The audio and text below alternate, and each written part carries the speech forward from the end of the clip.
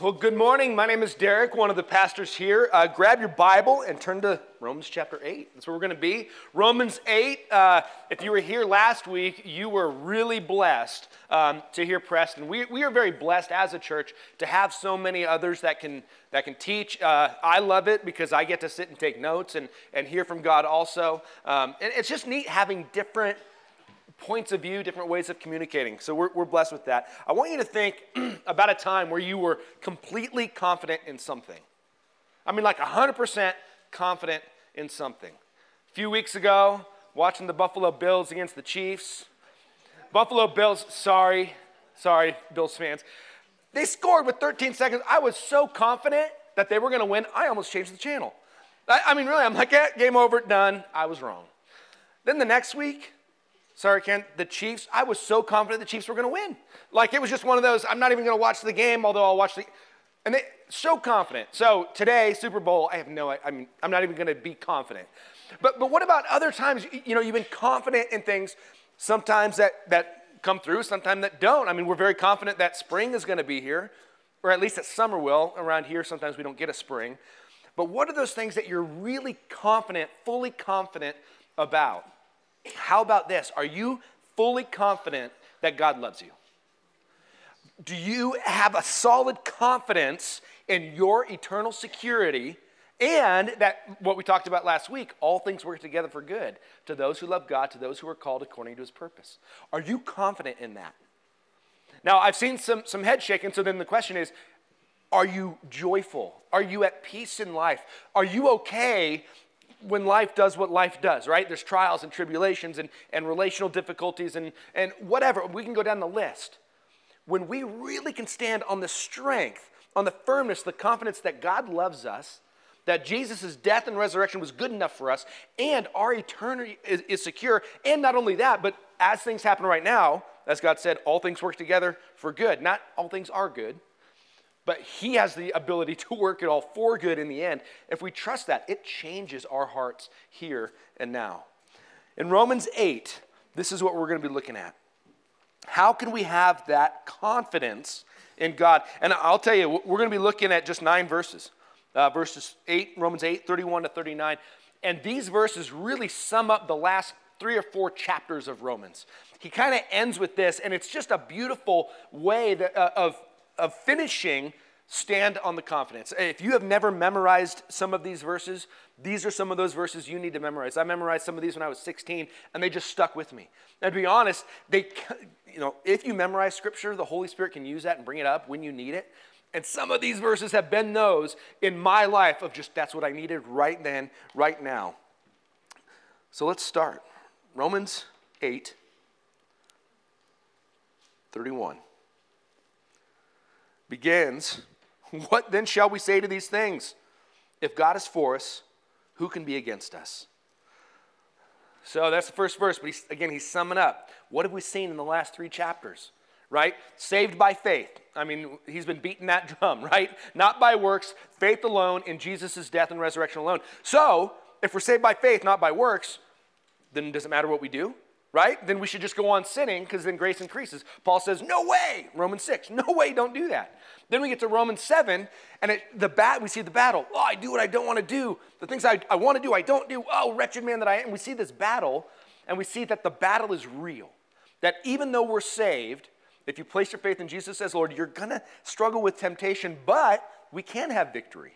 Right? So going on to the next chapter, victory is possible as we walk in the Spirit. We can experience consistent victory over sin and the abundant life that God has for us. But then that leads us to, if you're anything like me, have you had those times in life where you're like, oh, I hear this, I believe it, but I'm still struggling with sin. I hear this, why am I tempted by this? Or this outward thing is bringing me down and I don't have, and you start wrestling, right? Or we start to drift away, and I think that's why he goes to this.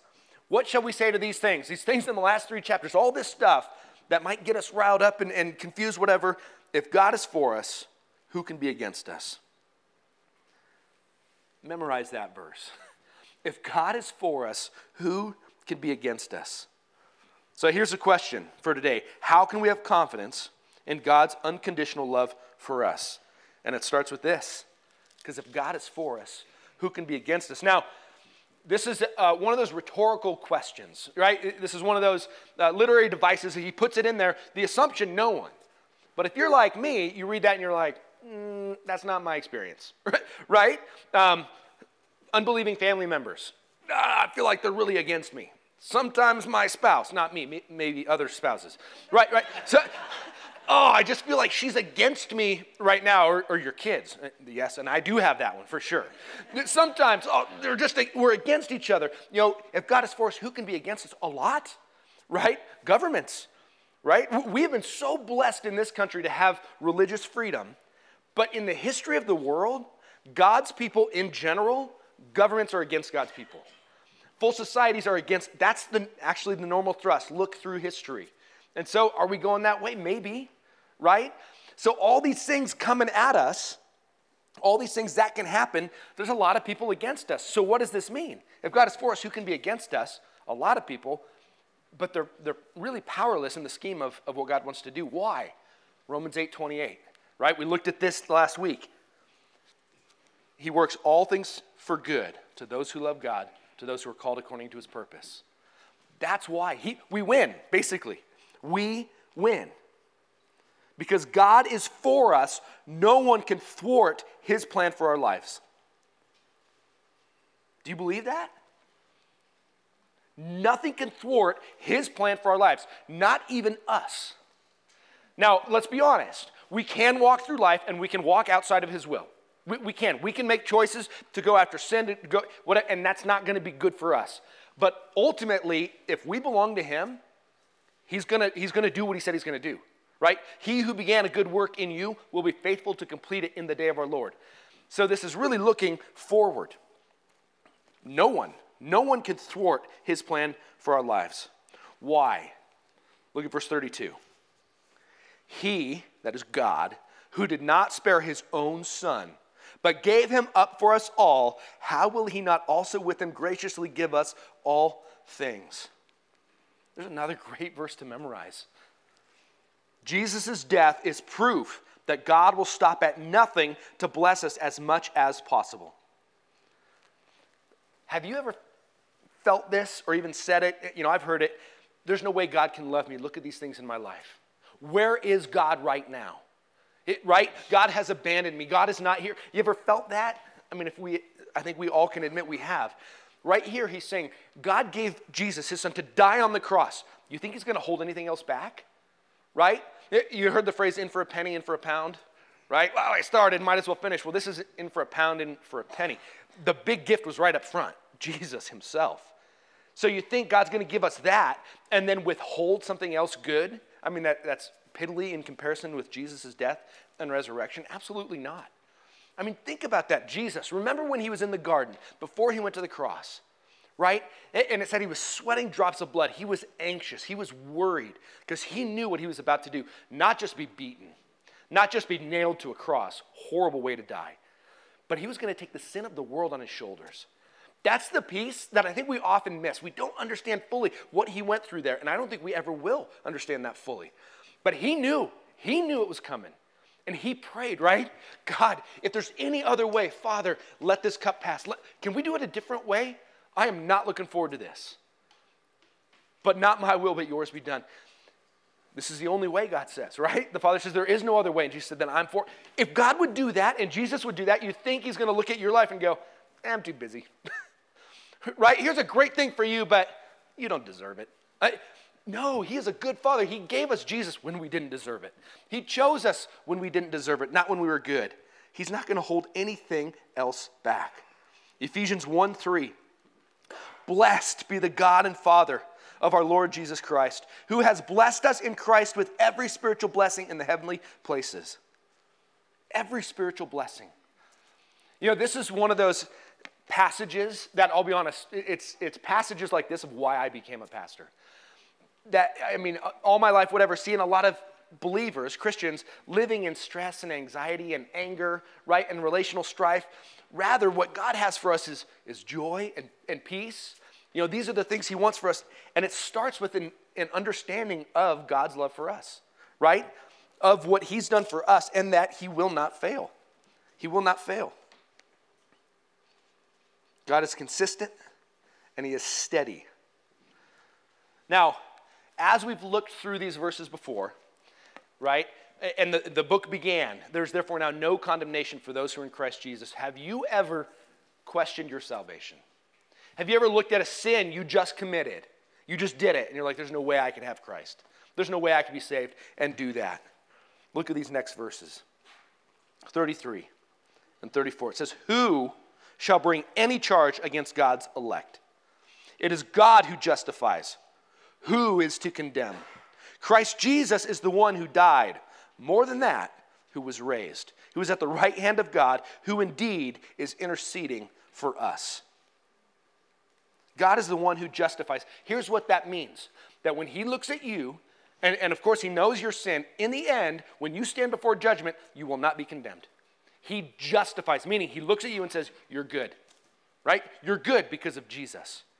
And then Jesus Christ also here, he won't accuse us because Jesus is the one who went to the cross for us. The point is, two members of the Trinity are listed right here and neither will accuse you. That's a big deal. That's a big deal. Not only will they not accuse us, no one else will accuse us. Or at least they won't accuse us and have it go through. Here's the picture I have, and maybe it's a silly picture, but I picture a courtroom, right? God is the judge. He's behind he's got the robe and everything. And I'm the accused, right? I'm the one there, and the room is full of people accusing me, right? Satan is there. Hey, remember all these things you did? Even after you professed your faith, you did these things, there's no way you can belong to him. You're worthless, right? So Satan's doing that. And then you look at, and then there's church people. No offense to us church people, but they're looking at me going, you don't conform to our image. No, you don't look the way you're supposed to look. You should look like us, whatever. And they're casting these judgments. And I'm even in the crowd, right? I'm in there accusing myself. You hypocrite, I know your heart, right? And so there's all these accusations coming, and God bangs his gavel and he says, be silent, everybody. I already judged this on my son. He's innocent. I don't care what you guys say. He's innocent.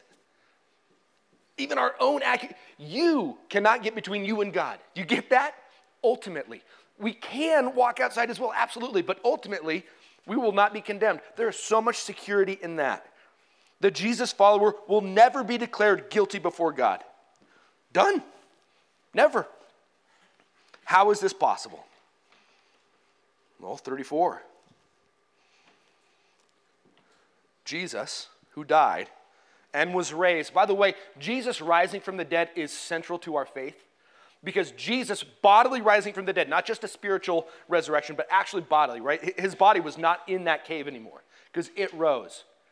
That basically meant, Jesus paid the price and God said, accepted, right? Your payment is received and it's accepted, it's good enough, rose from the dead. And so his rising from the dead, right, gives us our forgiveness. His rising from the dead, who was raised, and now he's at the right hand of the Father, interceding. That is another very real picture. Jesus with the Father, and when you mess up, like you will, you darn human, right? Jesus is there kind of whispering to the Father, I covered that sin. That's my daughter, right? I covered that. I covered that one too, right? He's there interceding for us because we can't do it on our own. We really can't. Have you ever heard of the law of double jeopardy? It's kind of one of those weird laws of if you go through trial, I don't, ask Don later, he was a lawyer, but you go through a trial accused of something, when it's over, you can't be tried again for the same crime.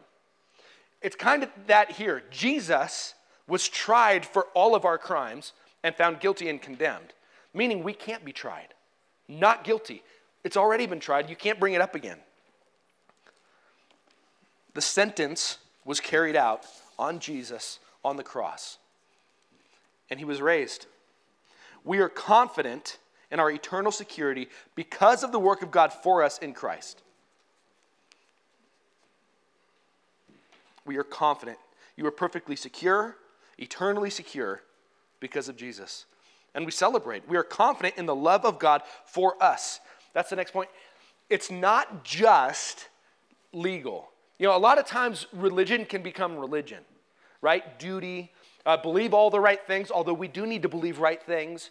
But it becomes just this religious whatever. Here's the really cool thing about biblical faith. that is different from every other faith. It's deeply, deeply relational. God created men and women to be in relationship with him. That's why he made us, so that we could enjoy him. He didn't need us, right? God wasn't bored, and he's like, I'm going to make some playthings. God, in his divinity, in his love, created us to share himself with us, knowing he would end up going to the cross to die for. Wow.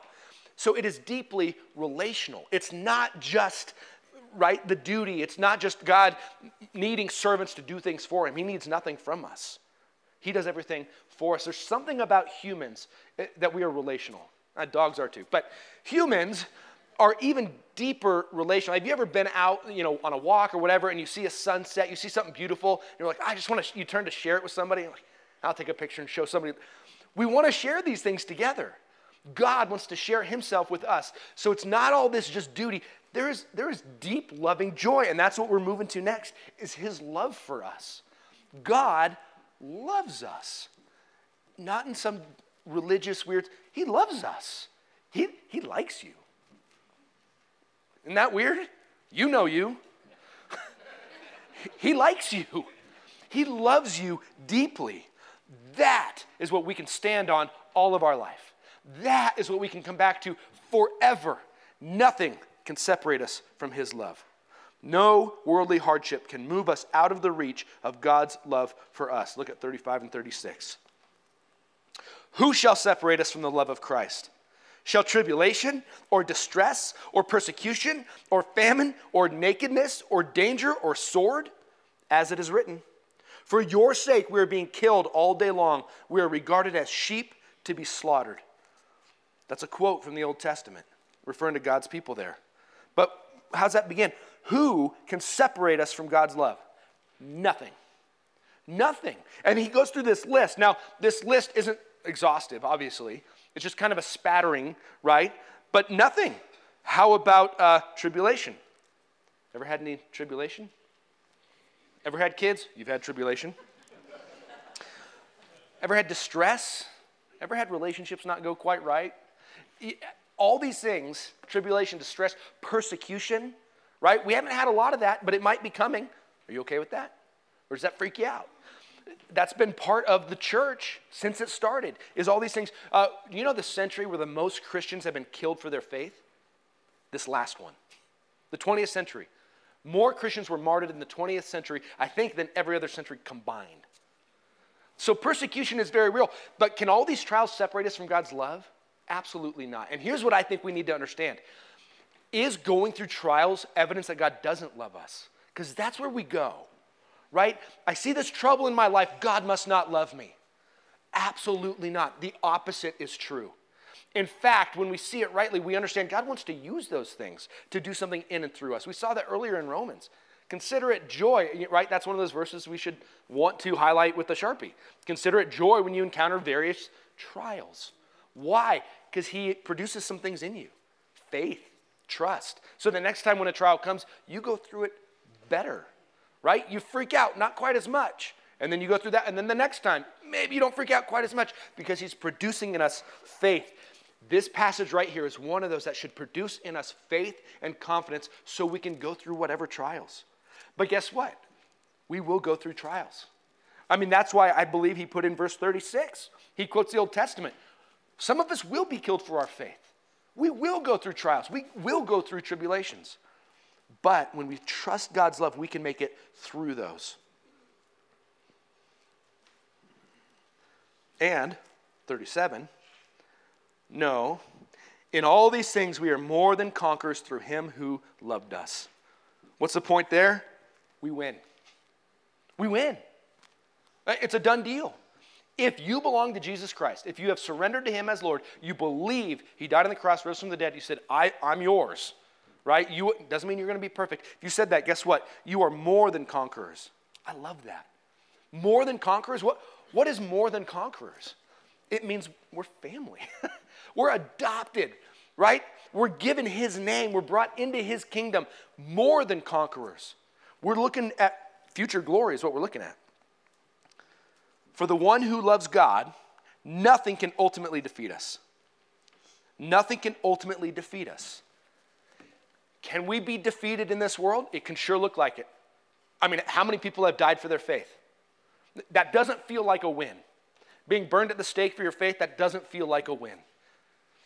But nothing can ultimately defeat us. This is looking forward, right? This has been a big topic already in Romans 8 of future glory, of what is to come. We win. This is why we did the Heaven series for 5 weeks recently, because that's huge for us as believers to know our future. You know, when I was a kid, I didn't look forward to heaven very much because I thought it was on a cloud or an eternal church service, whatever. And I love church, but I didn't want that. We'll be in real bodies on a real earth. We can debate, is it this one remade or is it a total, but it's going to be physical. And it's going to be restored the way God originally wanted it to be. We'll be in perfect relationship with him and one another, meaning we're going to be there together, right? Only we're going to treat each other a little bit better because sin will be removed. But we look forward to that. We will not lose ultimately because no powers, spiritual or otherwise, can keep us from God's love. 38 and 39. For I am sure that neither death, nor life, nor angels, nor rulers, nor things present, nor things to come, nor powers, nor height, nor depth, nor anything else in creation will be able to separate us from the love of God in Christ Jesus our Lord. Do you believe that? I love this passage. These verses are really, it's kind of like God's love poem to us. You know, and maybe for some of you men, you're like, I don't like that. But this is a kind of, I mean, how many love songs have been written from, you know, a man to a woman? Or a lot, right? I mean, you got good old Randy Travis, love is deeper than the holler. You know, you go, right? I'm not going to keep singing for you, but all these love songs where you list, right? Nothing can stop me from loving you. This is God writing that song to us. Nothing's going to keep my love from you, even you. Death can't do it because in death we win. In death, eventually we have new bodies, again, with God forever. We win. God will restore anything, right? Again, Romans 8:28. All things work together for good to those who love God, to those who are called according to his purpose. This gives so much peace because God takes control. He's the one that says, I love you, and so I win. I'm going to make this happen, and it's not up to you. No powers, spiritual or otherwise, can keep us from God's love. God is not passive. God is not weak. God's love is real, genuine, affection. Again, he likes you. He likes you. And he's going to be sure that the best things happen ultimately for you. Do we believe that? If we do, it produces in us peace and joy, right? I mean, that's our mission statement on the wall. Why do we exist as a church? To connect people to the abundant life only possible through an abiding relationship with Jesus. That's what God wants for us. Love, joy, peace, despite circumstances. That's what he wants. You know, I've shared, if you've been here very long, you hear a lot of the same stories over and over. I only have so many in my life. You know, but 2009, whatever, when the big crash happened, and everybody was suffering at that time, but you know, we couldn't pay our mortgage and struggling financially. What are we going to do? Do we sell the house? All this stuff. You went through it too, probably. And I was a hard worker. I had a business at the time and wanting to, you know, do contracting. And so I did everything I could to pay the bills, whatever, and I couldn't do it. And I remember right where I was, walking in the driveway and just stressed. Right? Just feeling it. Man, I have 4 kids. I'm supposed to be the provider. I'm a failure, whatever. And kind of like this picture or this mirror came up in front of me and God showed me myself. And he said, you're worried, you're anxious, you're taking control. I've promised you some things. I've promised, one, that I love you. I've promised to provide for you. Right? Not in that house necessarily, but you'll have shelter. It might be a tree. I mean, for real, because I remember where I was, and I looked at the tree, and I'm like, I could live under that. You know? But he's made some promises, maybe not at our American level, whatever, but then we can be at peace with that. And it switched in me. I didn't have work after that, right? We didn't have a bunch of money after that, but he changed my heart in there of saying, I love you. I mean, it was just one of those unique things where he kind of just wrapped me up. I love you. I've promised you, and we win. In the end, we win. And it just gave me peace. Again, how about those things with your kids? Things rise up with your kids, and you start to stress, whatever. You start losing sleep. No, God has made some promises, right? For those who belong to him, it's going to work out for good. We win. How do you apply this? So we can believe this, right? This can be in our head, but it needs to move from our head to our heart. How do we experience what we're talking about here? This truth, how can it change us? John 15. You can turn there if you want, or make a note of it. But John 15, and this will probably be a topic in group this week if you go to group. But in John 15:5, it says, I'm the vine, you are the branches. Whoever abides in me and I in him, he it is that bears much fruit, for apart from me you can do nothing. So he starts this talk of abiding, this close walk relationship with God. It's another way of saying walk by the Spirit. And then in verse 9, he says, as the Father has loved me, so I loved you. Abide in my love. Right there. He says, I love you. Stay in my love. Meaning don't forget it. Don't move past it. Just remain here. I was thinking about, having one of my daughters come up and say, I'm going to wrap you in my love. I'm going to hug you and just try and get away. The problem is they would probably hurt me because they're big and strong now. Right? Maybe I could get somebody else up here to do that, but I'm not going to. But that's God's picture, right? He's going to wrap us in his love and hold us tight. And we can't get away ultimately, right? We can kick and we can scream, and maybe your kids have done that when they get to an age they don't want hugs anymore, and you have to just do it, and you hold them, and they kick and scream and bite. But I love them, and I'm going to hug them.